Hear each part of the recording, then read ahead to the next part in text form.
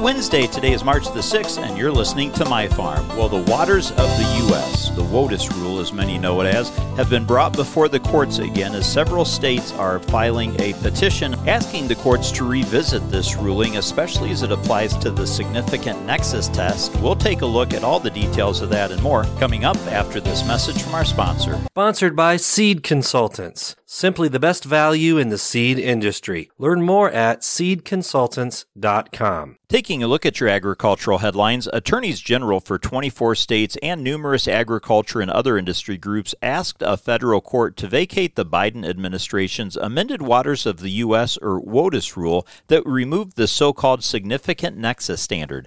Now, in separate motions for summary judgment filed in the U.S. District Court for the District of North Dakota, the groups and states argued that the EPA and the U.S. Army Corps of Engineers violated the Administrative Procedure Act and did not follow the Supreme Court's ruling in Sackett versus the EPA. The Supreme Court in May of 2023 ruled that the significant nexus test previously used to make Clean Waters Act determinations was unconstitutional. Now, in September of 2023, the EPA issued a final amended rule pulling the significant nexus test. The test involved assessing flow tributary characteristics in combination with adjacent wetlands to determine what degree the two are connected. In a summary judgment motion, the state said the agency's amended rule was unlawful. Such a motion asks a court to make a ruling on the undisputed facts in a case. A federal judge in Texas also issued an injunction last year against enforcing the Waters of the U.S. rule in Texas and Idaho, bringing that total to 26 states where an injunction was in place. Now, all 9 justices unanimously rejected the significant nexus test on which the agency's rule partly rested, that according to the state's latest motion filed in North Dakota, and the High Court's majority dislodged load-bearing premises of the agency's expanded WOTUS definition. Among other things, the agency's broad view was inconsistent with the text and the structure of the Clean Waters Act, and bucked key principles of statutory construction. One might have expected the agency to return to the drawing board and undertake a full revision. Instead, they seem to shrug. Now, the states that have filed and are in this case are Alabama, Arkansas, and Alaska, Florida, Georgia, Indiana, Iowa, Kansas, Louisiana, Mississippi, Missouri, Montana, Nebraska, New Hampshire, North Dakota, and Ohio, Oklahoma, South Carolina, South Dakota, Tennessee, Utah, Virginia, West Virginia, and Wyoming. The American Farm Bureau Federation is also an intervener plaintiff in the state's action. Now, in April of 23, the court in North Dakota issued an injunction against the rule, and attorneys general in 24 states argued the agency's amended rule left unanswered many jurisdictional questions.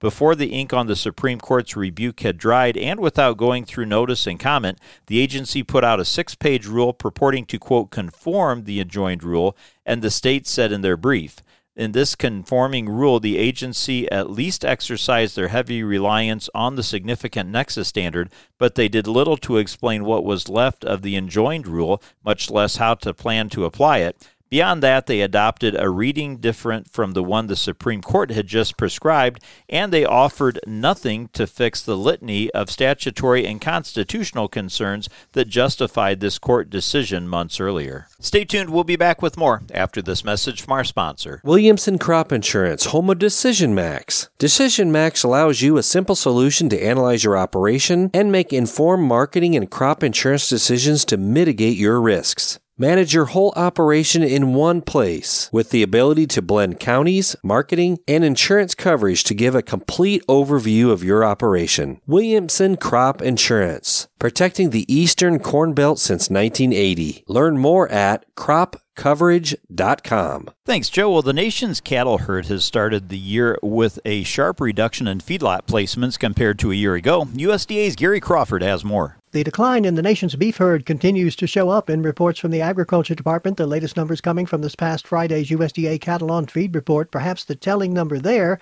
is this one. During January, approximately 1.8 million head of cattle were placed in feedlots, which was about 7% below a year ago.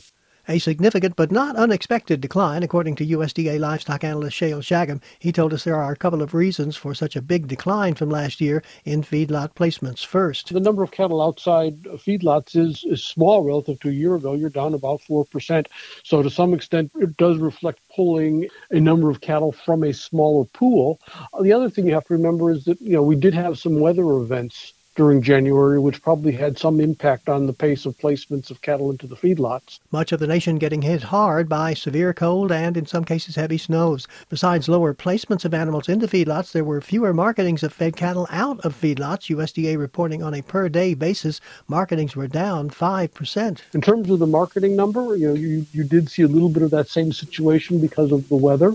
When you have severe weather events, oftentimes you'll see a drop in cattle weights.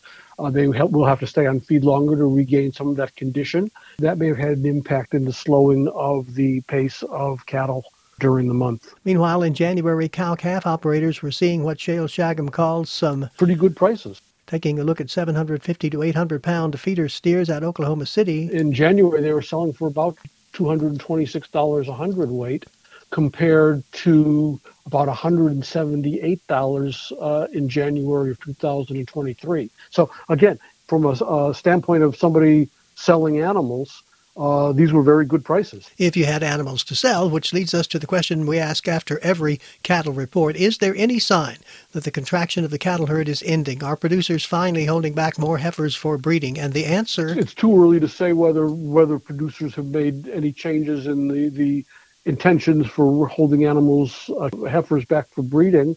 You're probably going to be waiting to see, how the pastures develop going forward. Meanwhile, one last number. USDA reports the inventory of cattle and calves in feedlots as of February 1st, 11.8 million head, only about 40,000 more than February 1st a year ago. Gary Crawford for the U.S. Department of Agriculture. Thanks, Gary. That's what's making agricultural news on My Farm. For my 102.7 WMYW, I'm Dusty Sonnenberg. You have a great day.